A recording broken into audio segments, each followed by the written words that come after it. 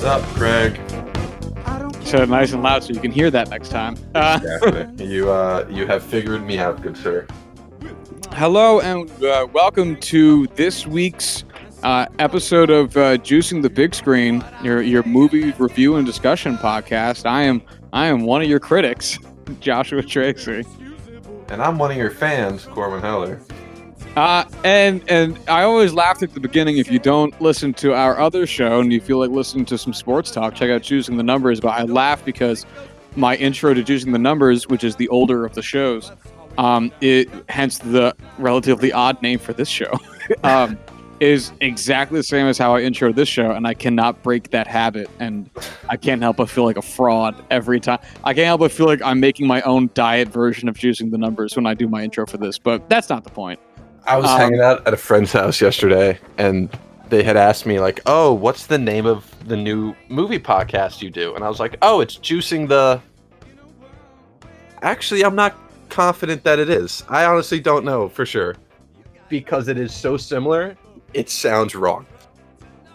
Yeah, like I have to, when I put the emails in the descriptions to these shows, I really stare at them for like a good 30 seconds, making sure it's the right show, because I can't always remember to make it the right one. But anyway.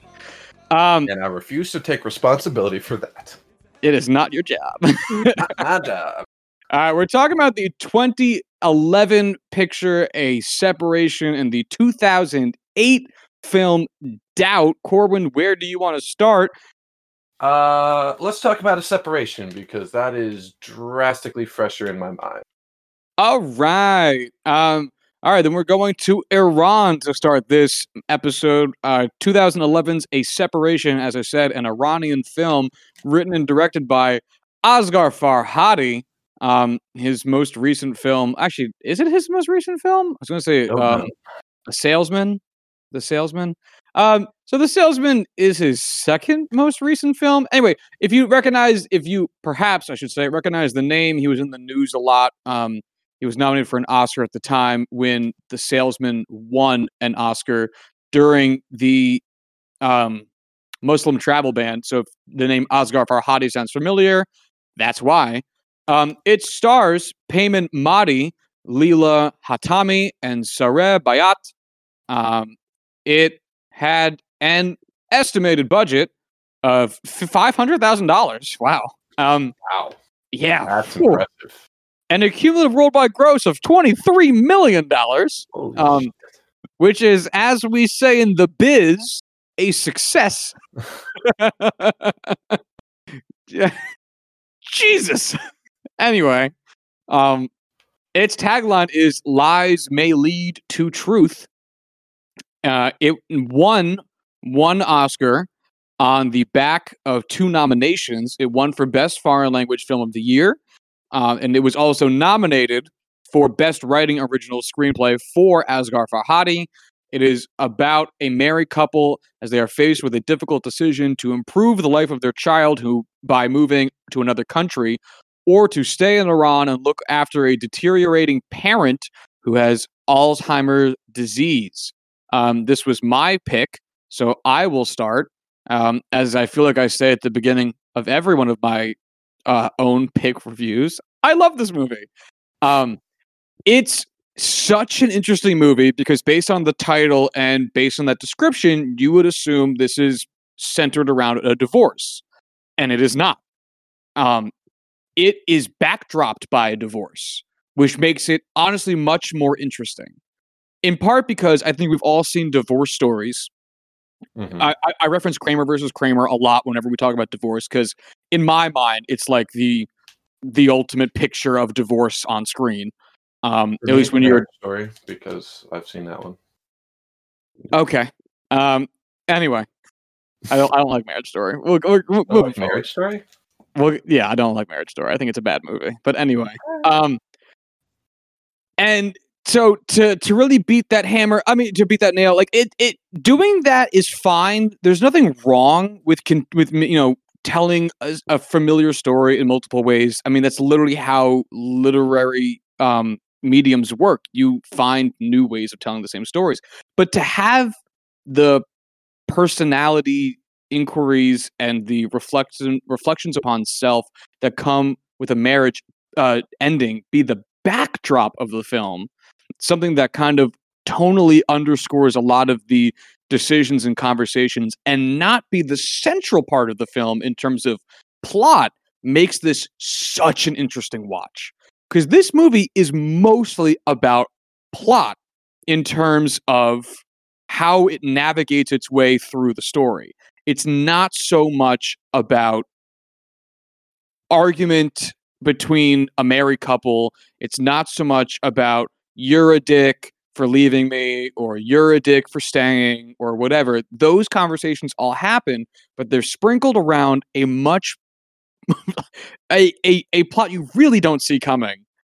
Which also adds to a lot of the, in my opinion, like the pull and the grip of this film, because it doesn't warn you where it's going to go.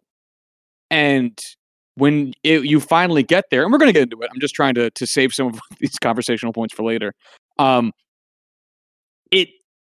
It's so unexpected, Right. where this plot decides to go, and it's so interesting.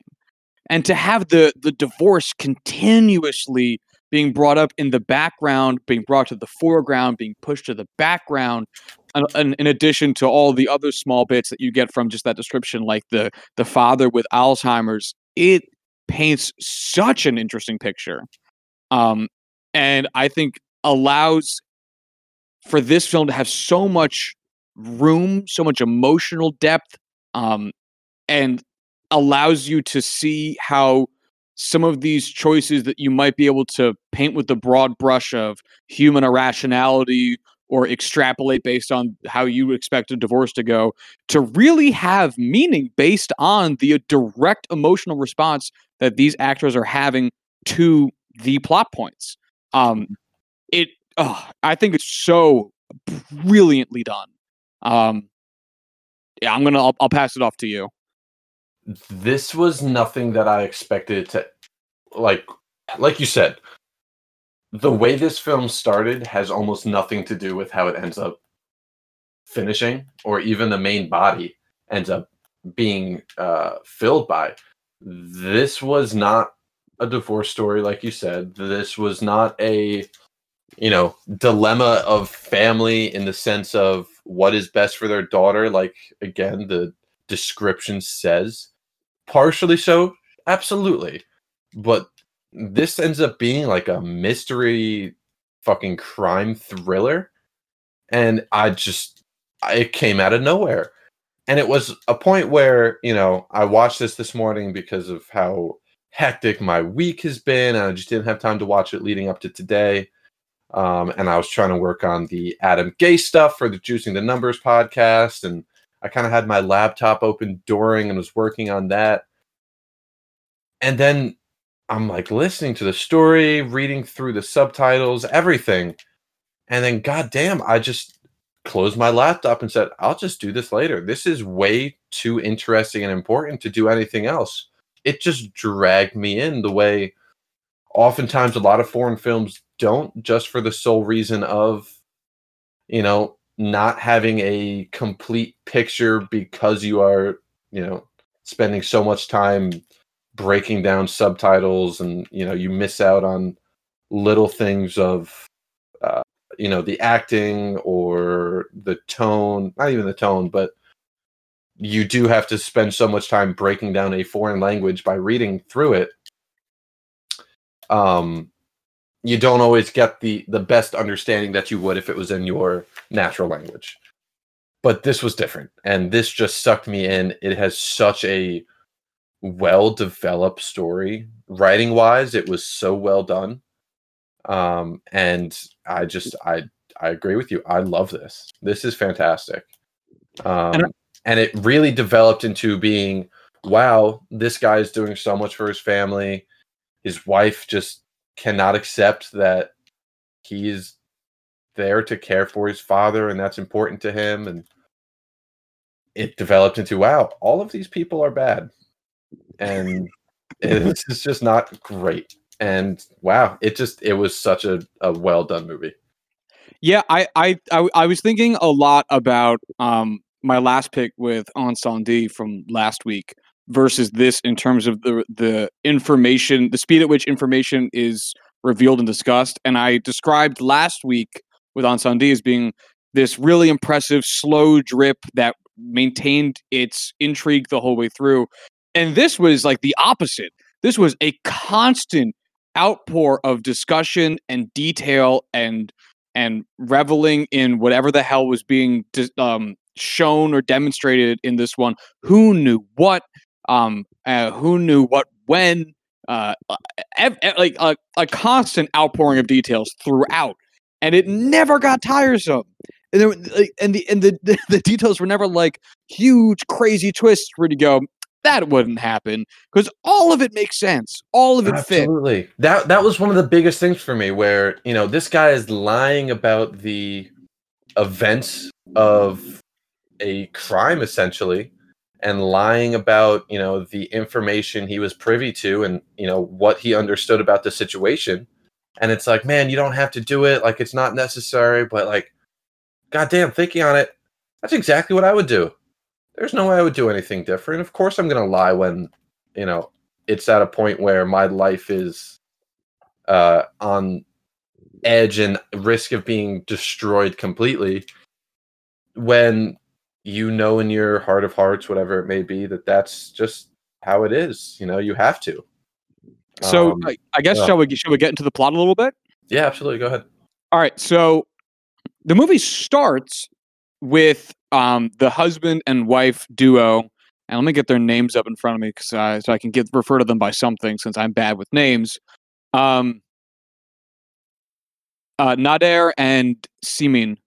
Simin's probably closer. Anyway, and they're like they are in front of a judge, one would assume anyway, talking about why they're getting a divorce. And Simin is like saying, I want to leave the country for a better life for my daughter. We have more ability to grow as a family, be safe as a family, all those types of things, being somewhere else, and he doesn't want to go, and he's willing to divorce me to do it. And Nader is like, or Nadir, I think Nader, it's an he, is like, I have to be here to take care of my father. There's no one here to take care of my father. I don't have this, like, he has Alzheimer's, like he can't take care of himself. I'm not just going to abandon my dad. And he was like, I don't want her to leave and I don't want a divorce. But he's like, but I also don't want to tell her she can't leave. So if she wants to go, she can go. And if she wants to divorce me to do it, she can do it. But I don't necessarily want the divorce. And it's like this whole big conversation. Mm-hmm. Sorry Her to get statement, by the way, of he has Alzheimer's, he doesn't even know you're his son. Why not just leave him? Was just like out the gates, was just stood out like an elephant in the room. Like, that is one of the most awful things I've ever heard someone say about their significant other. Like, that is heartless and callous and I could not believe I heard them say that. Yeah, it's a very blunt picture in at a lot of points. I mean, yeah, and made more blunt by the fact that they are at several points staring down the camera while saying this, which really it was jarring. It's anytime at the end anyone speaks down the camera, it's kind of like but to have them be like speaking down the camera about something so insanely personal was really just like an extra layer of I don't know. It was odd. Yeah, I'm right there with you. So that really sets the tone that you'd be going into the film kind of expecting. Like, this is about a separation. This is about a divorce. This is how we're starting. Like, let's get into the divorce. Then it gets in, and you see the dad with Alzheimer's, and they're trying to hire a babysitter. Basically, that's a bad word. Caregiver. It's a better word. Trying to hire a caregiver.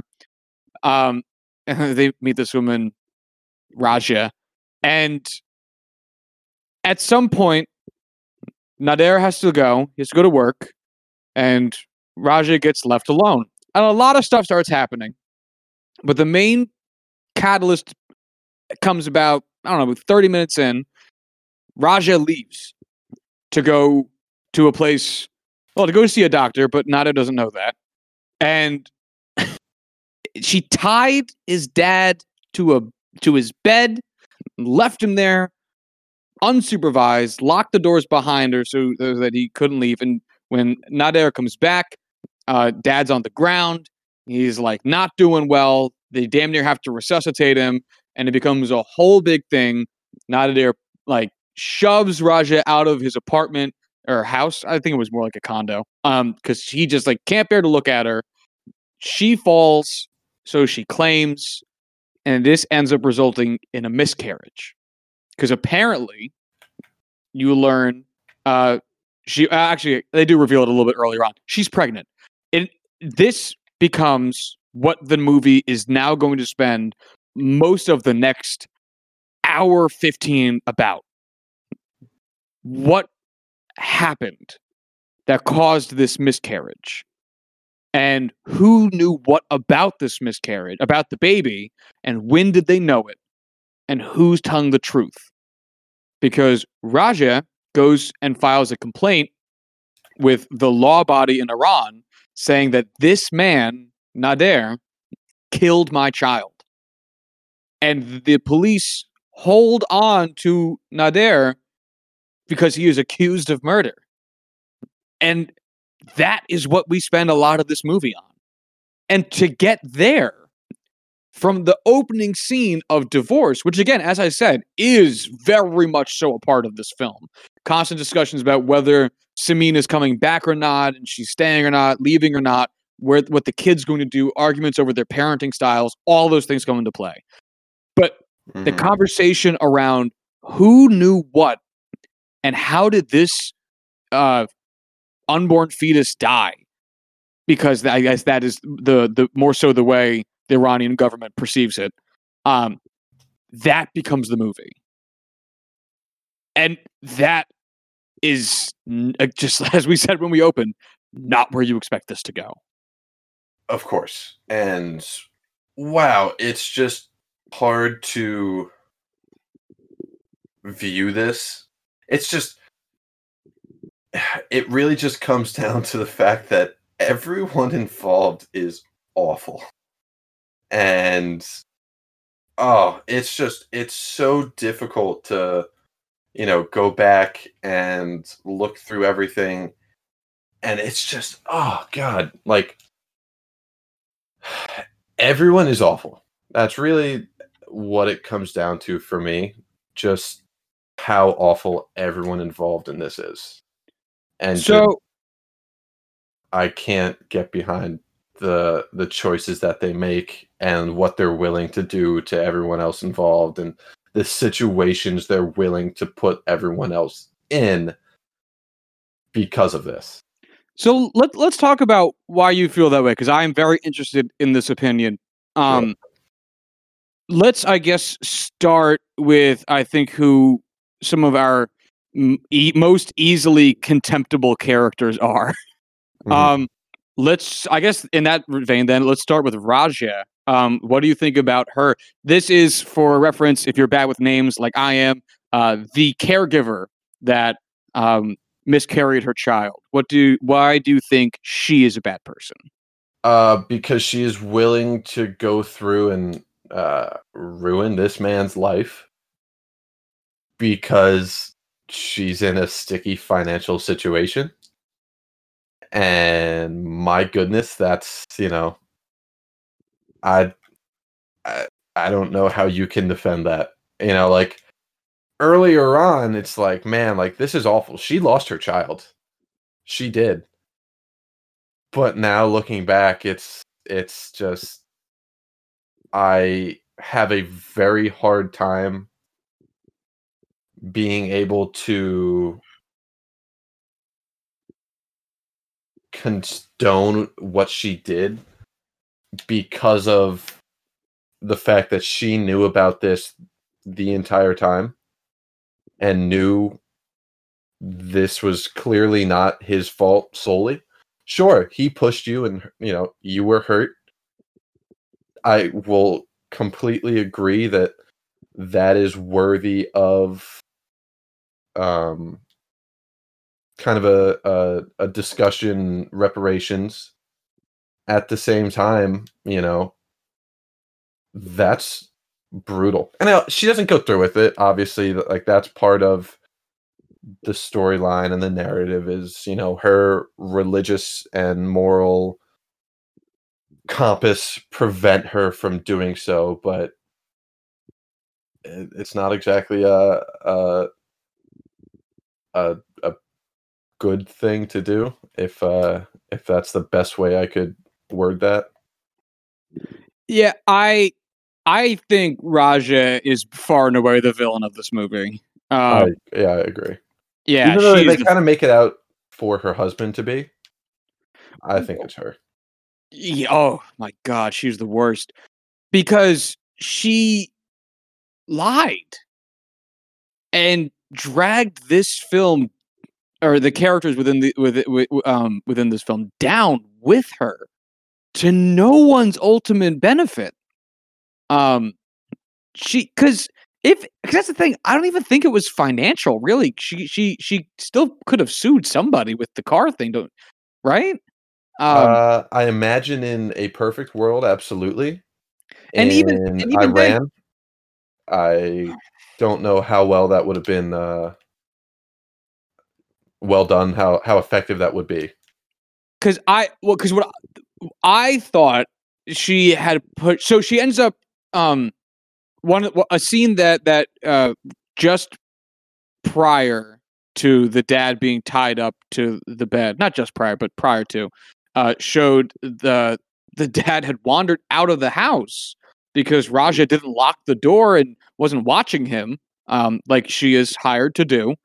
And she Mhm. had to go chase him down. He was across the street, and then it cut away. And it gets revealed like an hour and a half, hour 45 into the movie, that when Raja crossed the street to go get him before he wandered into traffic, because again, Alzheimer's, she got hit by a car. And this Yeah. whole time, they were arguing about whether or not Nader pushed her or hit her or caused this miscarriage in some way. And she was concealing the fact that she was hit by a fucking car and then had pains throughout the night that were likely related to her losing her child. Mhm. And so I read the lying about that to be more a deflection away from her taking blame. Um, because this is Iran, um, and especially in 2011, it is very, very slowly improving. Ugh, I even struggle to say that, but the culture around women and women's autonomy in general, and then especially when it comes to pregnancy, is very dicey. And Mhm. I read it more as her having a figure to blame, which was this guy right here, more so than that car very far from where I was supposed to be. Right. You know, Especially doing a job that wasn't approved by her husband, that involved breaking, Muslim law of, seeing a another man who's not your husband, um, naked. Granted, that's not clear completely, but at the same time, this wasn't a condoned job, and she no, was not specifically allowed to do this. But at the same time, my goodness, that is a ridiculous excuse uh, to pass the buck to somebody else. This poor guy who, at the end of the day, you tied up his disabled father to a bed, locked him in a house, and then left. And you are complaining that he was not, in the right to kick you out of his fucking house? yeah, My goodness. I know. Um, ugh. At the end of the day, I think we could both agree, no matter what, her lie about the situation was selfish in Yes. nature. She wasn't trying to help anything. Um, and then she only tells the truth to everybody when she is requested to swear upon her truth on the Quran and can't, which to me just sums up fucking a lot of 100%. religion right there for it. Is that, oh no, the consequences of my own actions. Oh, I didn't have a problem lying when it was convenient. It's getting pretty inconvenient. Oh man. Oh, my religion's only for me though.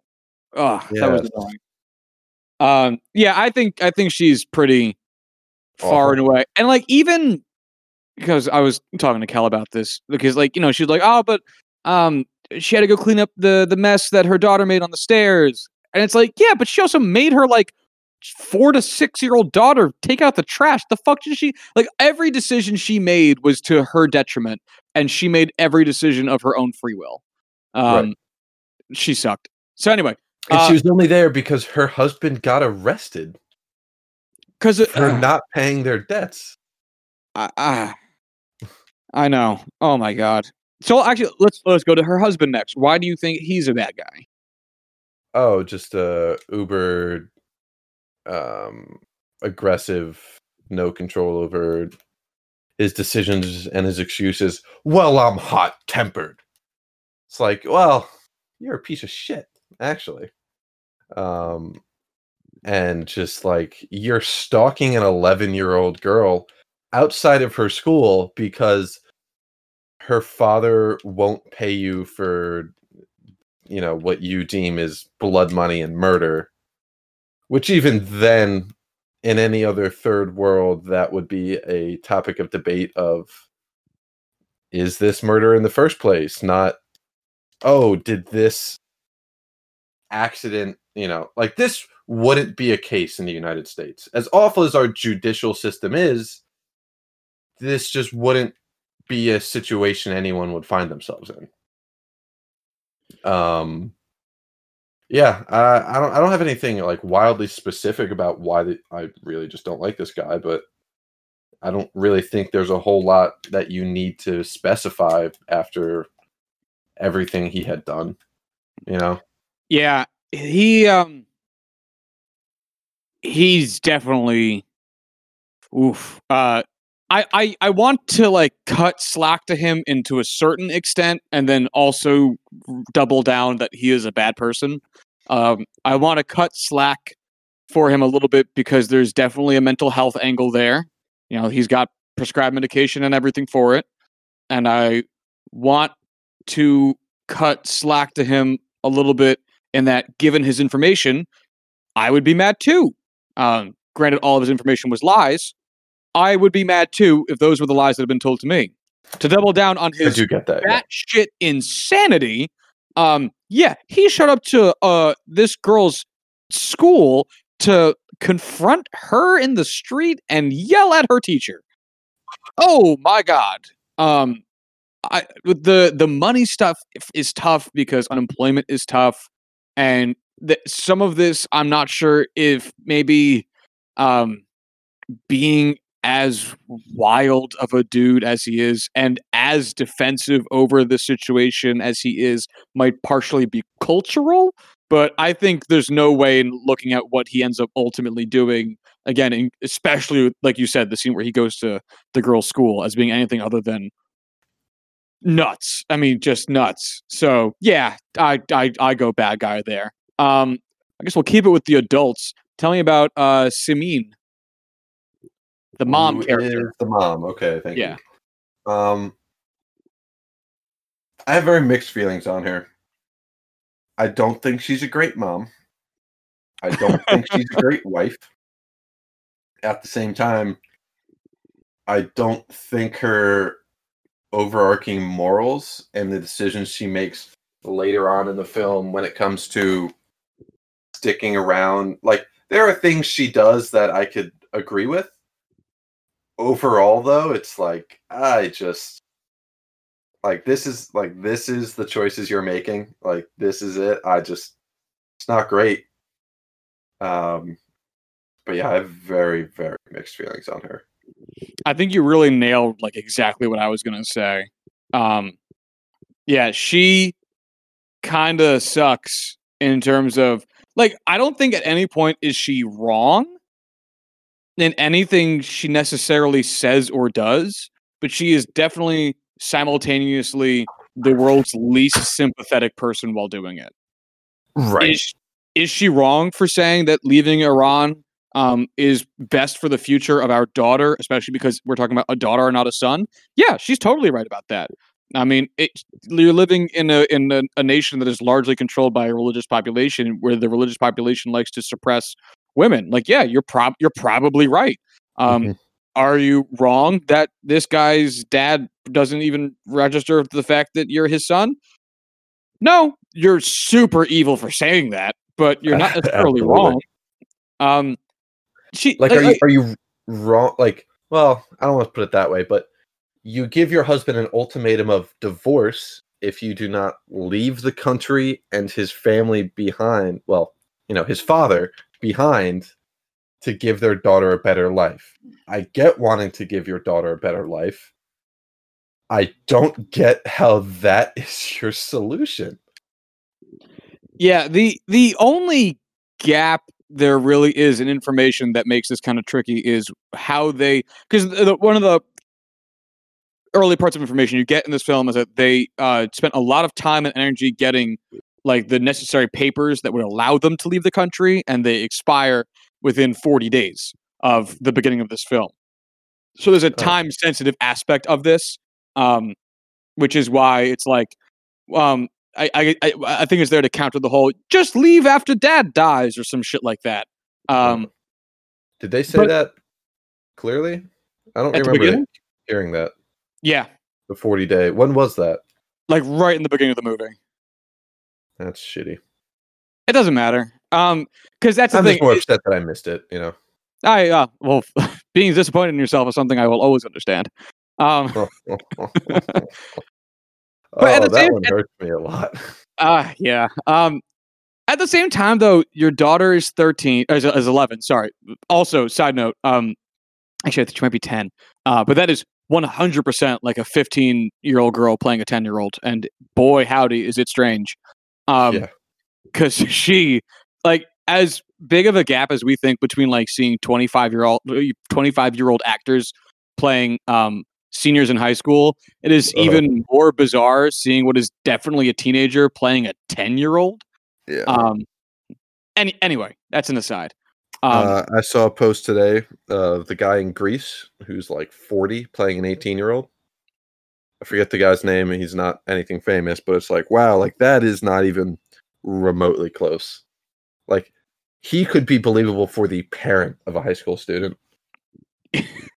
I saw that too, and it was uncomfortable. Anyway, it's I she's not wrong. At the same time, I would say it seems like they got a pretty okay life for now, and as long as you can get out of there within the next 8 years, so your daughter can go somewhere, go to school somewhere else, maybe you'll be okay. I mean, at the same time, I get not wanting to gamble on that. So Mhm. she's right all over the place. She was right when she was like, "Hey, you should just pay this money and move on." I'm not saying that the husband was wrong for disagreeing and wanting to go with his morals, but in terms of just saying, "Let's Or put all not this behind us," or like, not admitting guilt for something he doesn't believe he committed. right? Um, yeah. But again, she's still the asshole. But yeah, but um, all right. So then I guess that brings us to the last one. Unless I don't know, did you think the daughter Terma? Do you think she was a dick at all? Do I think an 11-year-old child who is living in a house with her grandfather with Alzheimer's, her father accused of murder, who is also divorcing her mother because she wants to abandon the country that they grew up in, while also, clearly heavily committed to furthering her education, is committed to studying all the time during this murder investigation in her house. No, I don't think you can really hold anything she does in the film against her. Excellent. Then we will go to the final character, the man who I do want to say encompasses. I have one more thing to say about her.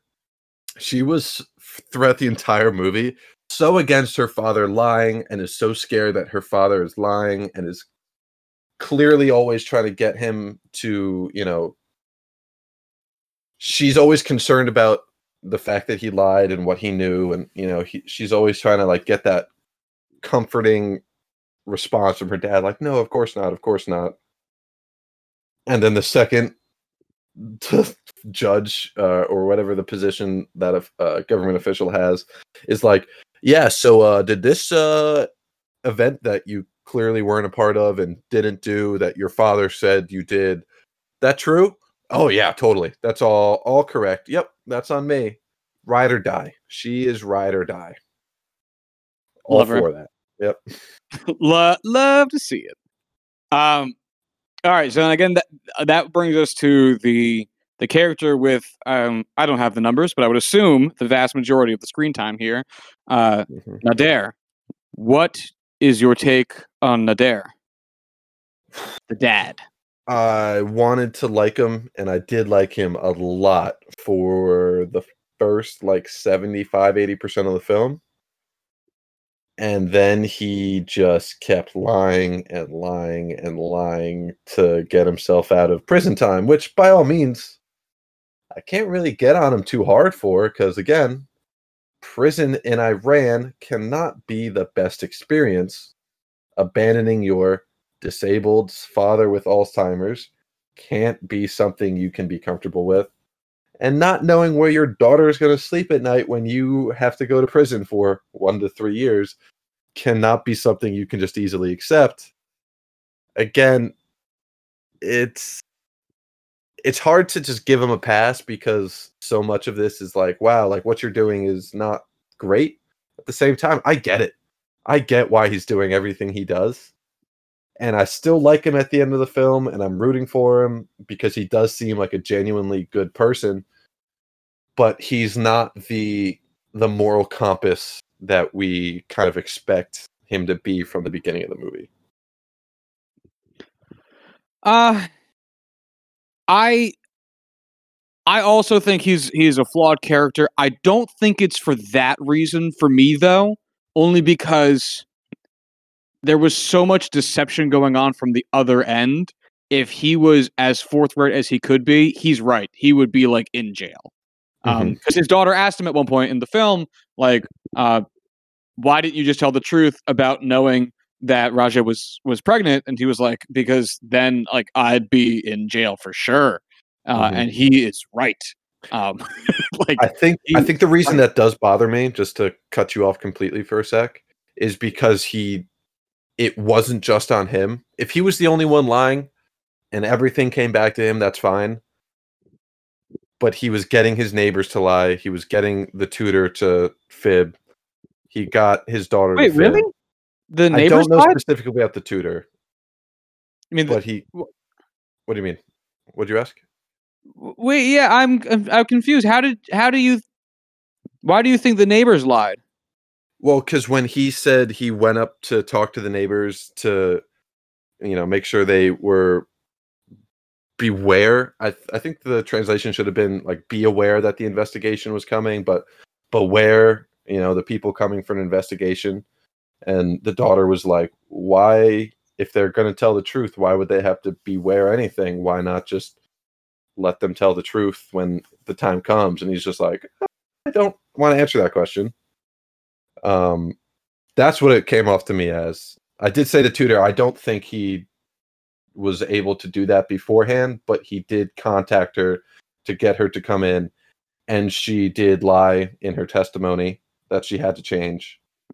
No. So the testimony, that part, he called her because he wanted to get the number of the doctor that Nader had gone to.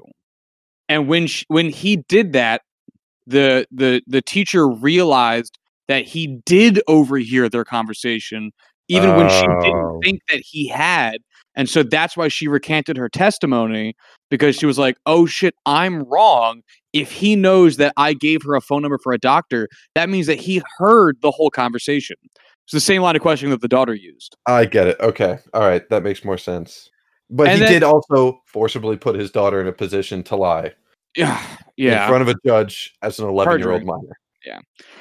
The neighbors one is really interesting because before the daughter questioned it, I was like, yeah, I'd probably go tell my neighbors that the cops were coming around too.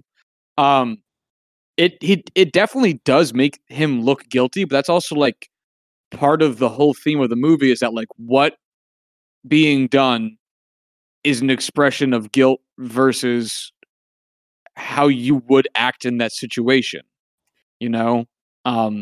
Because if I thought the cops were coming around and I was like cool with my neighbors, I'd be like, hey, just want to let you know so you don't freak out, especially because this is like the Iranian police. I'm sure sketchy shit happens. Just so you know, Fair. cops are coming by tomorrow.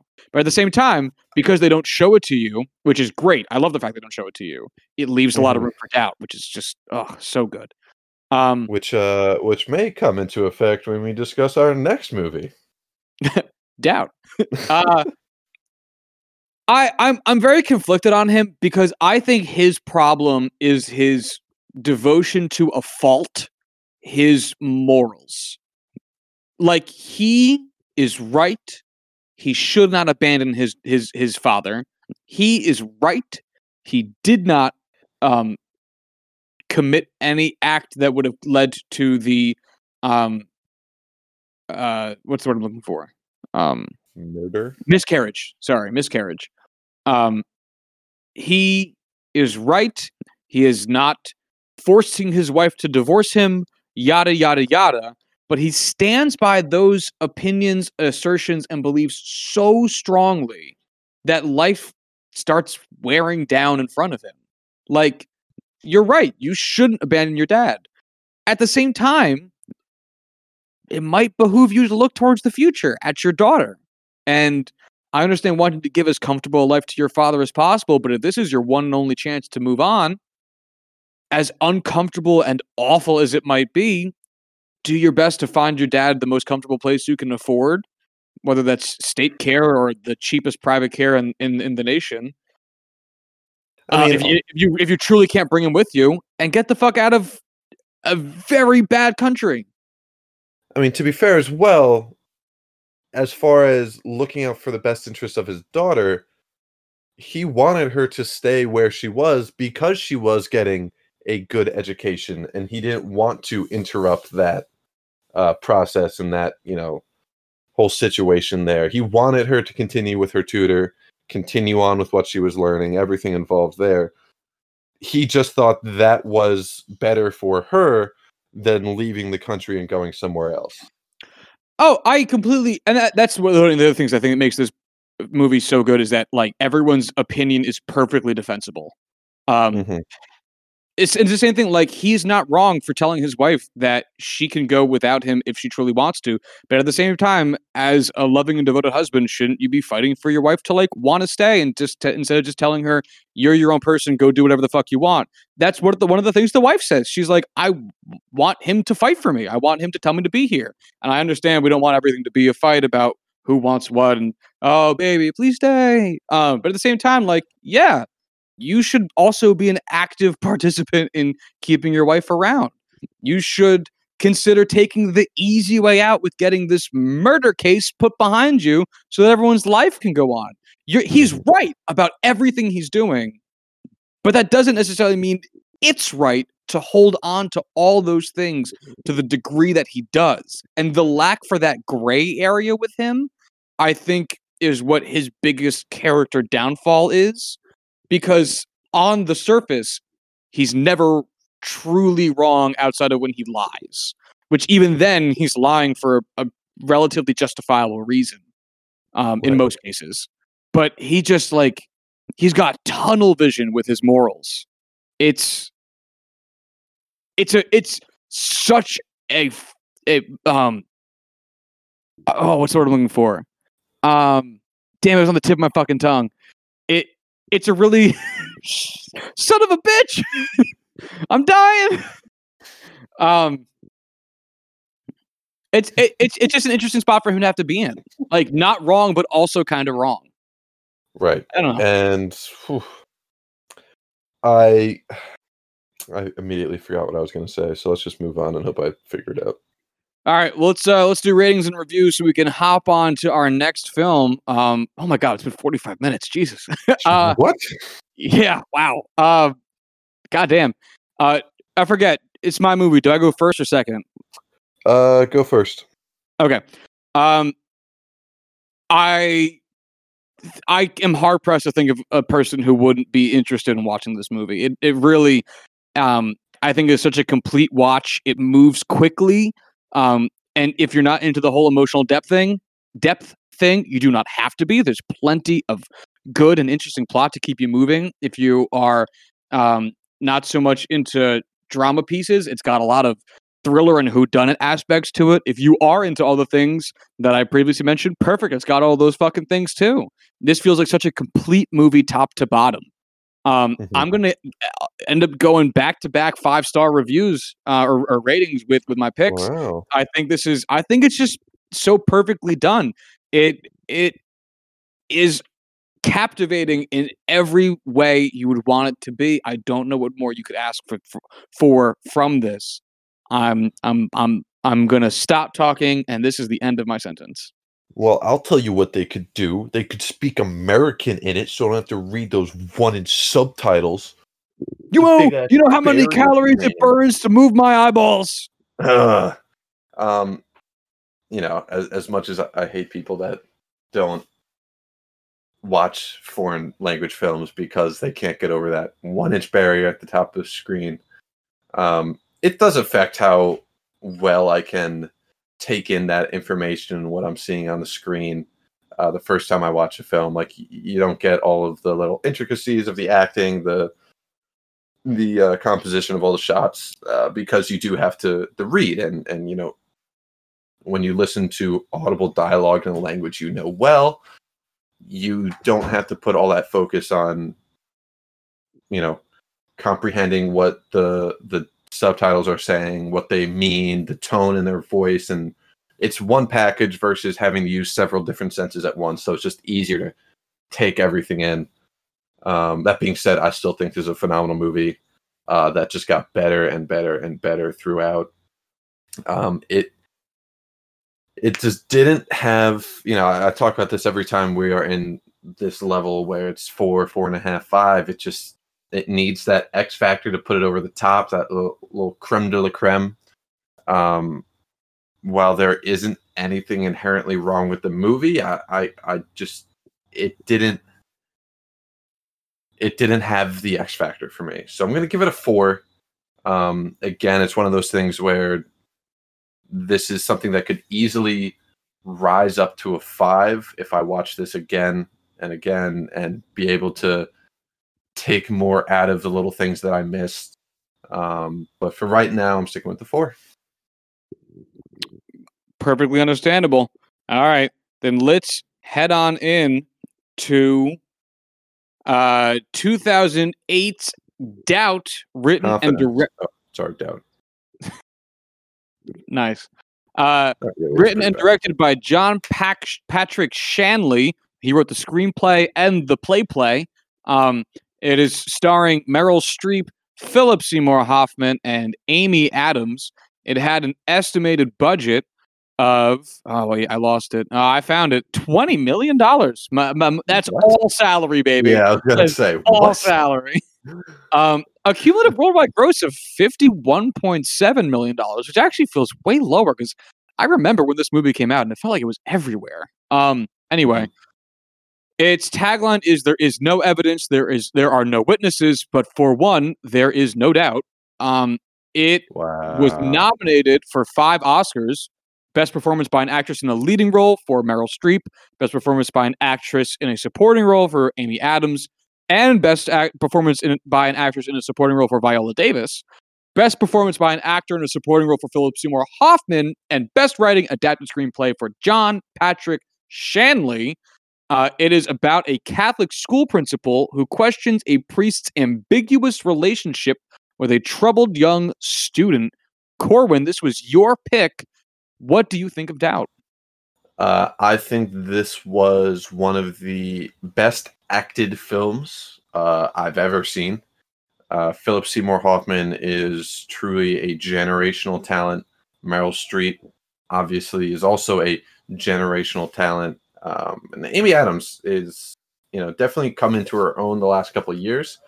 But 2011 when this came out, which I thought was like 3 years ago, apparently. I think she did an excellent job with the character and the role that she had. Just everyone involved, this was beautifully, beautifully done. I read the book many, many years ago, the play, I should say, many years ago, and I loved it. I will say going into the film, knowing already what the storyline is, definitely is beneficial to the comprehension of what's going on, what's being intended, everything like that. That being said, I think it's also beautifully written. I just love how balanced this film is narratively, and the story that it tells. This is fantastic. I love this film. Yeah, it's funny you pick out Amy Adams. Well, it's not like that wild because she's one of the three main actors in this film. This is the first movie I ever watched where I was like, this is an Amy Adams picture, or anyway, or that she is in this movie. Mhm. So anytime I think of Amy Adams, I like weirdly come back to this movie. And anyway, yeah, this is so perfectly done for the tell don't show type of film, in that it is all about trying to examine via limited like visuals of what is being discussed because of the dubious. So this movie takes place in late 60s, I would say, because it's post JFK assassination. 60, something like that. Sounds about right. And in Boston, even though they don't say it, Meryl Streep's accent is forceful. And it surrounds the idea of 64. Excuse me. Sorry. It's really 64? Mm. Wow. Okay. So JFK assassination, right there, 1 year prior. Anyway, right? It was 63. He was assassinated. Yeah, that's what I was thinking of, because they do say last year when John F. Kennedy was killed. I just thought it was later in the decade. Missed that comment. Yeah. It's about the idea that a priest is butt fucking a kid. I mean, this is one of the things the Catholic Church has become known for, especially over the last 20 years, is priests diddling kids. And just because it's been put on the forefront in the past 20 years does not mean that these relationships are anything new. They are, as we would call, systemic. And the fact that they are often scrutinized going back to the 60s might be a touch surprising that anyone would have cared back then, because white men in religion don't seem to have any consequences for their actions. But here we have a case entirely surrounding that. And because it's not like, you're not going to see a priest making out with the kid in a hallway. It's all going to be hush hush behind closed doors. Meryl Streep is trying to do, I would say, her best to protect the kids in her own way, while having to extrapolate a lot of information, and very serious information at that. And given the nature of their professions, the priesthood and the Catholic Church, there's a lot of bias around there that makes any type of perceived relationship with a student, especially young students, extra scrutinized, because, well, there's plenty of history to show that this is exactly what they would do. I guess, do you want to do it character by character? Or do you want to go along with the plot? Because the plot basically just follows along what we just talked about. It is about Meryl Streep deciding or trying to prove whether or not Philip Seymour Hoffman fucked that kid. I think we should do the plot just because the order of events, I feel, is very important because of the lack of initial evidence. Okay, I'm game. All right, where to start with this?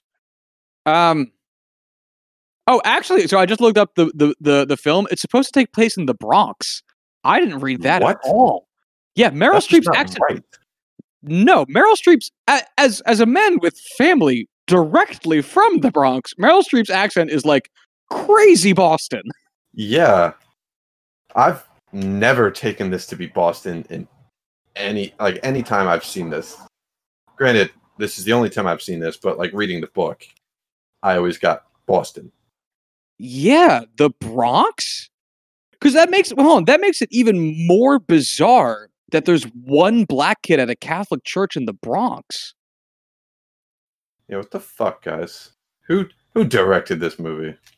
Anyway, so it starts off with Philip Seymour Hoffman giving a sermon about the nature of doubt, and it very much so tone setting and name dropping the beginning of the title of the film and whatnot. And later on, or right after that, Amy Adams' character receives a request for one of her students, the only black kid in the school, to go meet with Philip Seymour Hoffman in the rectory, which what really is a rectal E. Yeah, right. It even sounds dirty. I've always assumed it was like the meditation, like spiritual office type things. I also didn't go to church a lot, so I don't really know. It is the residence of the priest. Oh, that makes it much worse. Yeah. Woof. Anyway, so our black student Donald returns to class. He is upset. Amy Adams smells wine on his breath, and later, right after that, she goes out into the hallway to see Father Flynn, Philip Seymour Hoffman, putting an undershirt in that student's locker, and then she goes off to go tell Meryl Streep about it, since this all seems odd. And, well, she certainly is right. That is certainly all odd. Yeah, I don't think there's any doubt that those actions in their own merit would suggest that there is, I don't want to say something as clear as, child molestation, but there is something going on regardless. Like you see that is, obviously the first thing your mind jumps to, but regardless, there's something happening. It's not unfounded evidence. No, it is directly suggestive, especially, again, given the backdrop being a Catholic school, priests and nuns abundant. Very much so, which you're getting from it exactly what the film is intending you to get from it, which is that some shady shit went down. So after that, Meryl Streep confronts Philip Seymour Hoffman about it, along with Amy Adams. And, Philip Seymour Hoffman's like mad. He's like, I didn't do anything. And he said that he caught this student, Donald, drinking the wine, and that he was dismissing him as an altar boy, and that like he didn't give him the wine, and now he can't be an altar boy anymore. And Amy Adams believes him, and Meryl Streep doesn't. And she asked him about the shirt, and she said that Donald had left it in, and again, I'm looking here, the sacristy. Don't know what that is. And that he put it in his locker to save him some embarrassment. And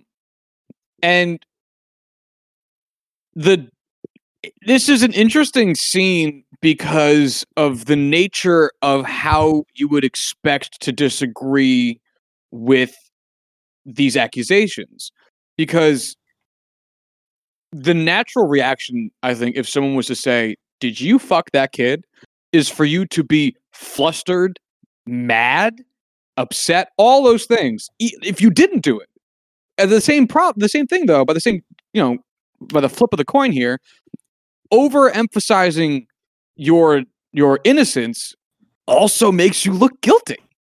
And that's, I think, that's like the big this ends up being a big part of watching this film is like, is he up in arms in denial because he is so upset that these disgusting things would be lobbed in his direction, or is he really trying to put on a show about, oh, it can't be possible, I'm just trying to help this kid, because he did sexually assault this kid in the rectory, which again sounds so sexual. Right. Like that's a tough name of a residence to stick with, not only this story but the actual accusations of the Catholic Church. Like that's it's a tough name. But it really is, a back and forth of what is the evidence that's portrayed and the reactions, and that's all the evidence Meryl Streep has to base her opinions off of. But at the same time, you, the viewer, also only have that information. And it's fair to assume most people watching this for the first time, that's exactly the reaction you're going to have as well. That's the beauty and why I love this film specifically so much. It's just they provide you with the information that the characters have, nothing more, and you're left to base your opinions off of that. And it's a fairly even split between, okay, there's evidence supporting he's done nothing wrong and he has a fair argument, but at the same time, his reactions to accusations, his actions that he's done with Donald, and the reaction of, I believe his name is London. I don't want to say Jack London because I feel like that is a classical writer, but there is more to it, obviously, than just Donald Miller. And it's very conflicting because, as confident as you can be with one aspect of this, one side of the story, it goes back and casts so much doubt in your choice, in your opinion. And I will say again, the effectiveness of this backdrop, because even as while watching this, even when I want to give the benefit, I hate saying the word doubt during this discussion. It's just you can't avoid it. Even when I want to give the benefit of the doubt to Philip Seymour Hoffman, I can't help but look at those priest robes and go, no, you fucked that kid. Like the clothes you are wearing are the clothes of Pedophiles Inc. You're wearing the uniform. Oh man, it really makes, and especially, and it's also with the seriousness of the accusation. If Meryl Streep was like, Philip Seymour Hoffman, you stole a candy bar, and he was like, I didn't steal a candy bar, I would probably, and if I have felt the need to not disbelieve him, I'd go, yeah, all right, he didn't steal a candy bar, because the stakes of you being wrong are so fucking low. The stakes of you being wrong are $2.50, or back in 1964, 35 cents. To quote the league, everyone steals a candy bar. I stole a Kit Kat last week. The trick is you keep it small. Exactly. Nobody cares. Thanks, Ruspin. It's Ruspin. Nobody calls me Rodney. But the problem here is that if the stakes of you being wrong about saying, no, Philip Seymour Hoffman did not sexually assault that kid, is that there is a not only a kid who may well now be a repeated target of sexual assault, there's also now a sexual assaulter out there targeting kids in a position where he works with kids. Right. So it makes it challenging in the way that it is supposed to be. So after that leads to what is one of the most interesting scenes of the movie. Very well being shown by the fact that Viola Davis got nominated for an Oscar based on the strength of this one scene. It's a long scene, but still, my God. Meryl Streep meets with Donald's mother, who is played by Viola Davis. And let me tell you, I forgot she was in this because I haven't seen this movie in so long. And when I saw her on screen, I was like, oh my God, this is going to be devastating. She is perfect. Viola Davis. Oh God, I love her so much. Anyway, And they have a conversation about what Meryl Streep thinks, and she kind of dances around it a little bit, but then the blunter side of her comes out, and they start having a relatively more frank conversation about it, although still, hiding behind some of the terminology. And Viola Davis is very, for the most part, unfazed by Mhm. by all of it. She basically just says like, yeah, like, if my kid has to keep getting fucked, it'll only be until June. And there's snow on the ground. So first off, that's a long time away. And second of all, that's wild. It was 6 months, so it was either right after Christmas or early January. Right. And she is, and, you get more glimpses into their lives. Her husband is, I think physically, I think that she said she hit him because because she thought her son might be gay. Right. And like she thinks the boy might be gay, and she doesn't want to have these accusations become public due to fear of how her husband might react, by blaming the boy. And then also you add on the fact that this is going to make their lives infinitely more difficult due to the racial aspect of things. Let's not forget it's 1964. This Voting Rights Act hasn't even been passed yet. I think the Civil Rights Act might have just been passed that year. Like, it's bad. Right. So, as much as I am just gutted by the reaction of his mother and the conversation they have, they both have merits for what they're standing for in that argument. It shows the desperation in Mrs. Miller for her child to survive and get through the year and be given the same opportunities as any other child. Being a gay black child in a wildly racist I wrote 1960s Boston. Apparently, it's Brooklyn. The Bronx. They're already. Oh, the Bronx. You're right. They're so far behind, and at the same time, Sister Eloise is fighting for the moral high ground of. There's a priest molesting kids in this parish, and my God, he needs to be stopped, and they need to come forward in order to do that. But at the same time, like, she can't see the consequences of what would happen to the child if that were to occur. And it's really tough because, Sister Eloise is fighting herself, and she's fighting that nature of hers that she always has to be right. It's a hard situation for everyone involved.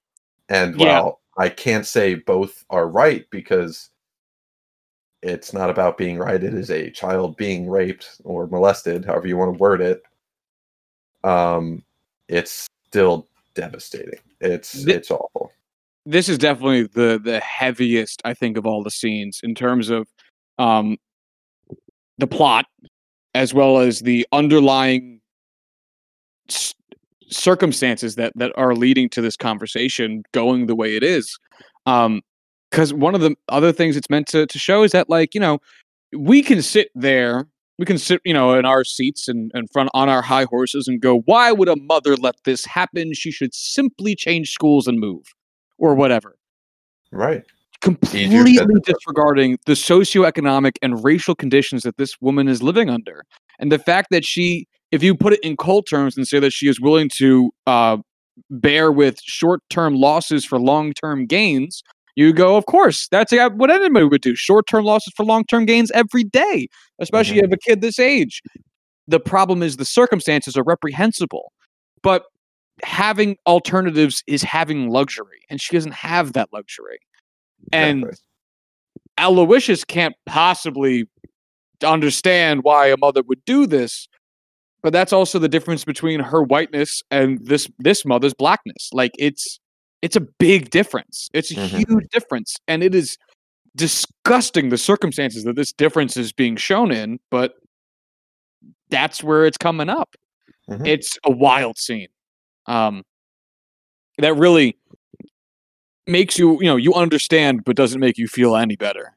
Right. Like, I agree. This is definitely one of the more impactful and heavy scenes that are throughout the film. Like, there's a lot there. Like, there's a lot throughout this entire film that is heavy-handed and difficult to deal with.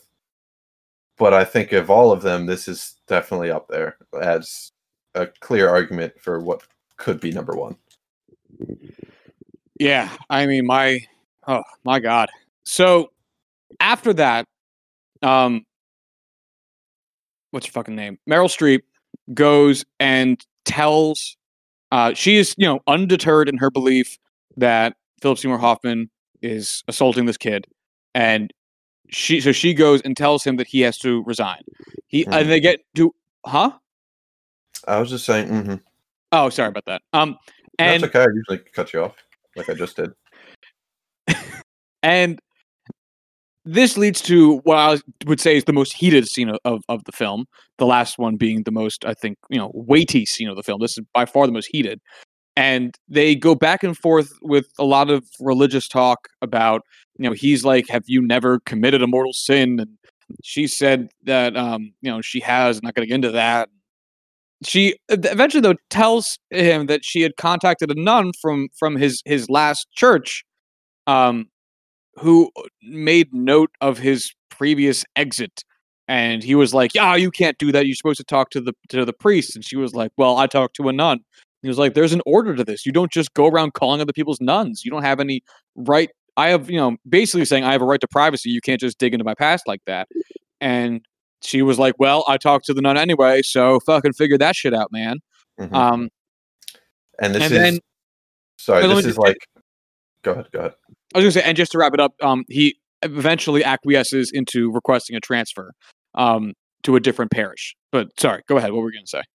This is like 30 minutes after Sister Eloise just, confronts Sister James about how there is an order, there is a, level in which you go through the church. She is the head nun. I don't know what the term for that is. You go through her. You don't, do this, do that. And when it benefits her, she is okay breaking that rule. And that makes it. You bring up with that terminology. I think one of the toughest parts about this film is that it doesn't benefit her. It benefits her ego. Well, it benefits her narrative for sure, and her conviction. But the backdrop of this is her, in theory, looking out for the kid. And that's the thing. As reprehensible as she is, and we can, I'm sure we'll talk about the, right and wrong about the facts in a moment. It does seem as though she's doing these things for the right reason, which makes it tough to be. It makes it tough in some respects to be hard on her, because she is doing this under the guise of protecting a child, which you would agree she should be harsh about. But again, without having all the facts to make a full-fledged judgment, something that you could literally, convict on, it seems inappropriate, but again, for the right reason. It's a lot of gray area. And guess what? It cast doubt in their eventual opinions, in their eventual reasonings, everything involved. There's so much doubt. It's a very aptly named movie. It truly is. And I do love how connected the entirety of the film is to the specific the sermons that Father Flynn gives. Everything comes back to those direct conversations he has with the church. It's not something where, the meaning and the narrative is hidden and it's veiled. It's all right there. And it doesn't come down to your interpretation. It comes down to your beliefs on it and how you believe the information on hand.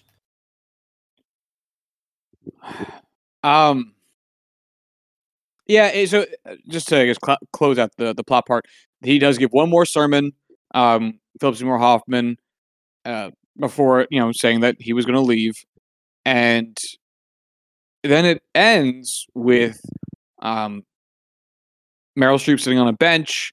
Amy Adams comes up to her. They chit chat for a little bit, and then they start talking about the it's not like a case, it's accusations, the small in-house trial, and eventually Meryl Streep breaks down and starts shouting through tears about how she has doubts. I have such doubts. God, she's so and good. it's a very ambiguous ending, and I want to after in a little bit loop back to whether or not what do you think about whether or not Philip Seymour Hoffman did these things. But just because we're on the ending, it's a very ambiguous ending because I don't know what she means. Because I don't know if she means she has doubts about forcing out Philip Seymour Hoffman, or if she has doubts that her ends justified the means, or if she has doubts about religion. And guess what? That's meant to give you more doubt. I think she does have doubts about her opinions on whether or not Father Flynn is guilty. I think that's the direct reaction to that. But at the same time, I think the inevitable consequences of this result in further doubts about the church and its structure and everything involved as a whole. It all comes to a boiling point, and you can see it in that breakdown. And I think that's why I love Meryl Streep in this so much, because it truly is, such a well done performance. Oh God, she's perfect. She is. I mean, everyone who has a major speaking role in this movie is perfect. Philip Seymour Hoffman, Amy Adams, Viola Davis. Yeah. Anyway, so I guess the facts of the case. What do you think about whether or not Philip Seymour Hoffman did anything untoward? I think he did it. I think both his reactions, the way he handles the situation as a whole, the evidence on hand, I think it all points towards his guilt. That being said, of course, the evidence is circumstantial. There is no confession. Meryl Streep says, "Oh, his reaction was his confession." That, contrary to popular belief, that is not standing in a legal court and will not be respected. But I think he did it.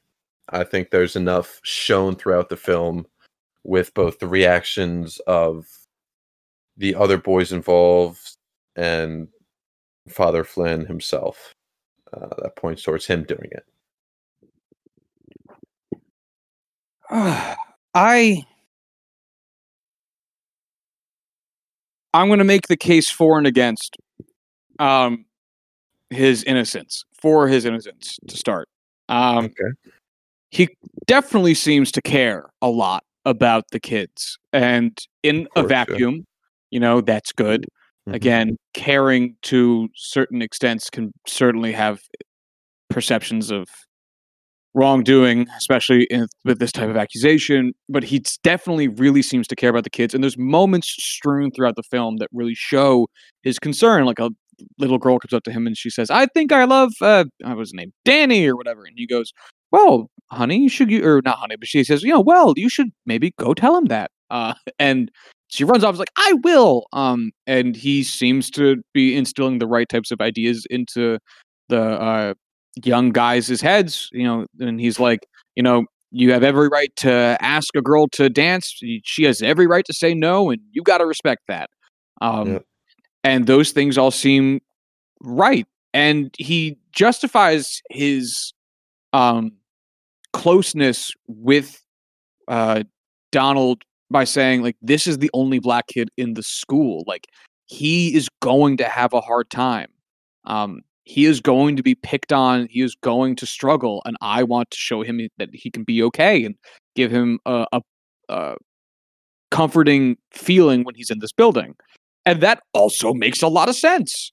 The idea that he walked in on Donald drinking the wine is a bit odd because I can't imagine that he had much window to do that, especially when he was invited in to the rectory instead of like Father Flynn walking into the rectory and seeing him already there. But he seems to care. He seems to I guess that's really all I really had to say with that. But in terms of the prior parish being contacted, if there's any number of reasons he could have been fired or could have left, that are embarrassing. Alcoholism, any type of drug use, Sure.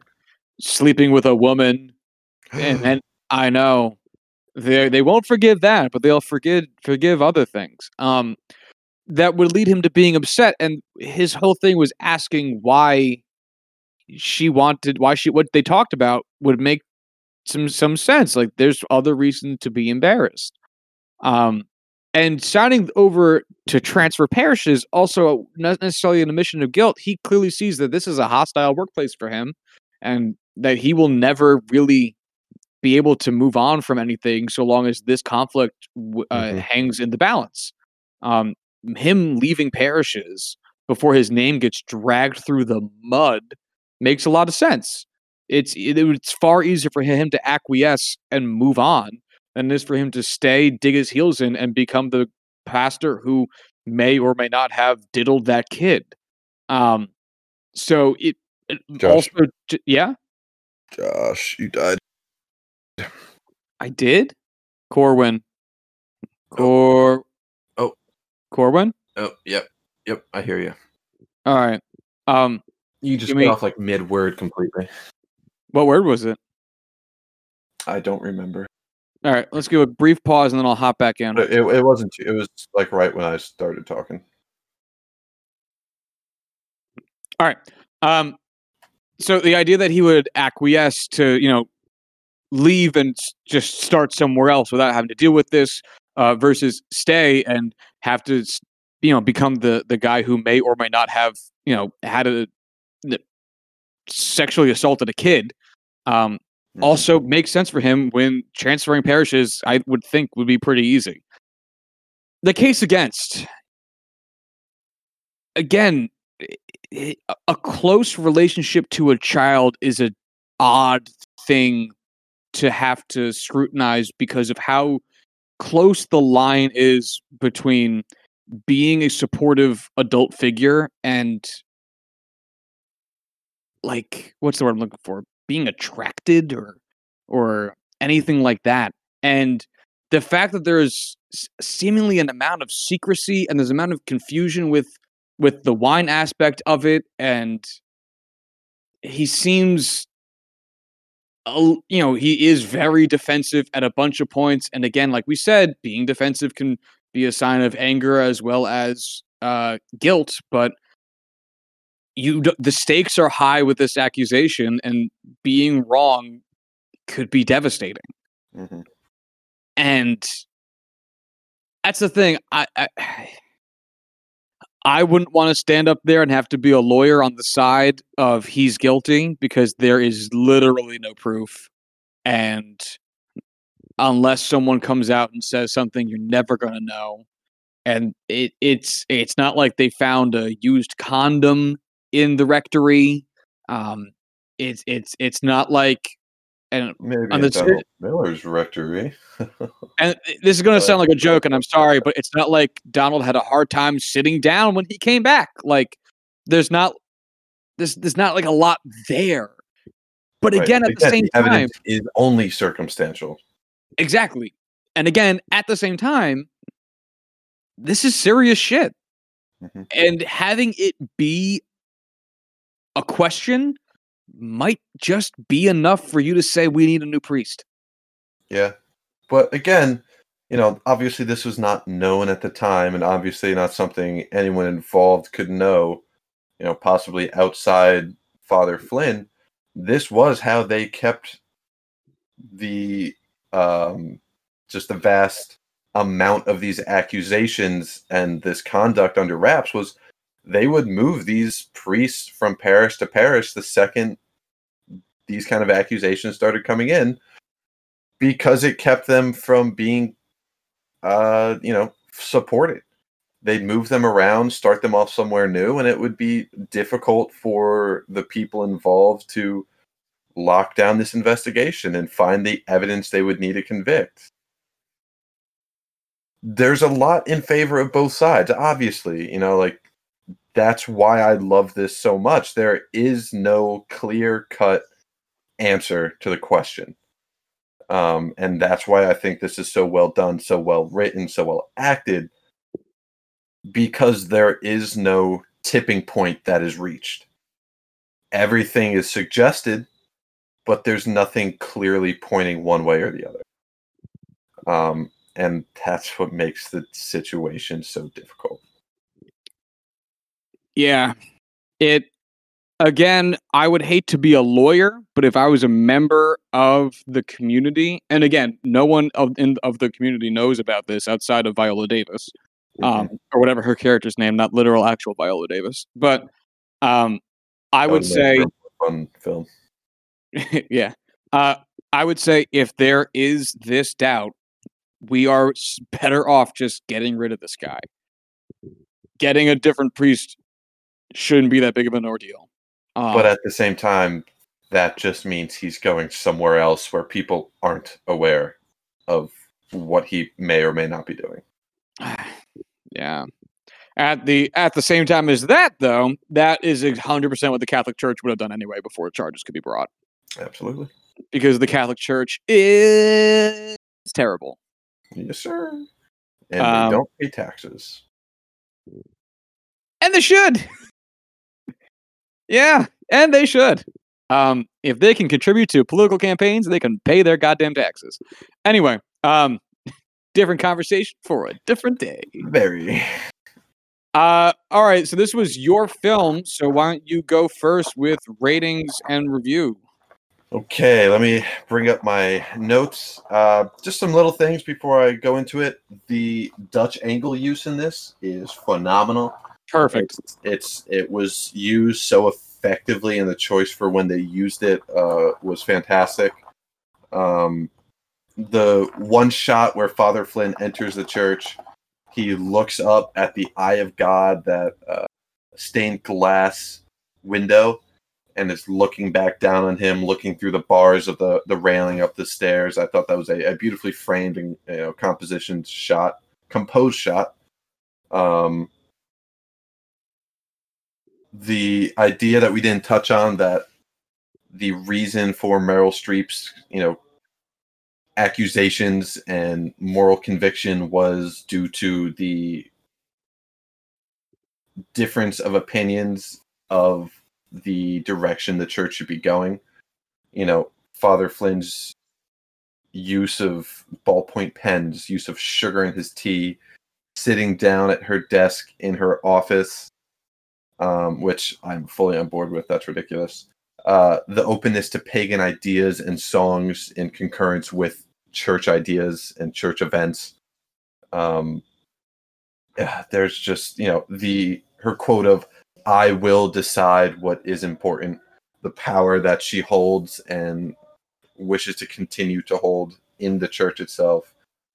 Man, it's just, it's very, very well done. You could see how this originates from theater and stage acting, and I just love every second of it. I couldn't imagine any other pair of actors who could have so beautifully portrayed these characters. It's a perfect adaptation of the play that perfectly balances both sides of the struggle. There needs to be a better word for it because of the consequences of it. But the problem that is facing the characters in this and it doesn't put one in a clearer light than the other. And I think that's just so underappreciated. One of those difficult things that you can truly get right, showing both sides with equal footing, where although one may be suggested over the other, there is no clear evidence giving that conviction. And I really do think this was a perfectly directed, written, and acted film. And because of that, I'm giving it a 5 out of 5. Right on. I do not disagree with anything. I'm gonna go 4.5. I think. It is the intangible for me, but this is. Oh, it's so well acted. It is a lot of acting, if you know what I mean. But it's not the type of a lot of acting where it's like you didn't need to. No, like it fits. It makes sense. It is a lot of acting, but it's not kitschy. It's not cringy. It's not awkward. It is all very fitting and very poignant and very to the bone. And that's another thing, just to keep jerking off Viola Davis. It's another thing that makes her performance so amazing is that it works so well in contrast because Philip Seymour Hoffman, you will see yell a lot in this film, as makes sense within his character. It's not bad. And you will see Viola Davis be calm and quiet and reserved while no doubt having the most serious conversation in the film. It is a huge, I don't even want to say breath of fresh air because that makes it sound like a relief. It is just such a damning and heartfelt moment in the film. It's just fucking perfect. I love her. Anyway, it's a great movie. I don't know what it is that I'm holding back on that 5.0. But this is, I can't recommend it strongly enough. It's just so well done. We have the exact same responses for the reasoning for both of these films. Yeah. This might be our highest combined week ever. It's up there. It's definitely up there. All right. Well, I guess let's get into next week's picks. You didn't pick one. You didn't pick one? No, I didn't pick one yet. For the first time, ladies and gentlemen, Josh came in with a pick and Corbin didn't. Oh my God. It only took between this podcast and the last one, like, Jesus, 15, 25 weeks for that to happen. But hey, it finally did. Want to pick a number? Sure. I'll go 17. Okay. The Last Black Man in San Francisco. Oh, I just watched that the other day. All right. Pick a new number because that's a little. Yeah, I don't want to make you watch it twice in a row. 4.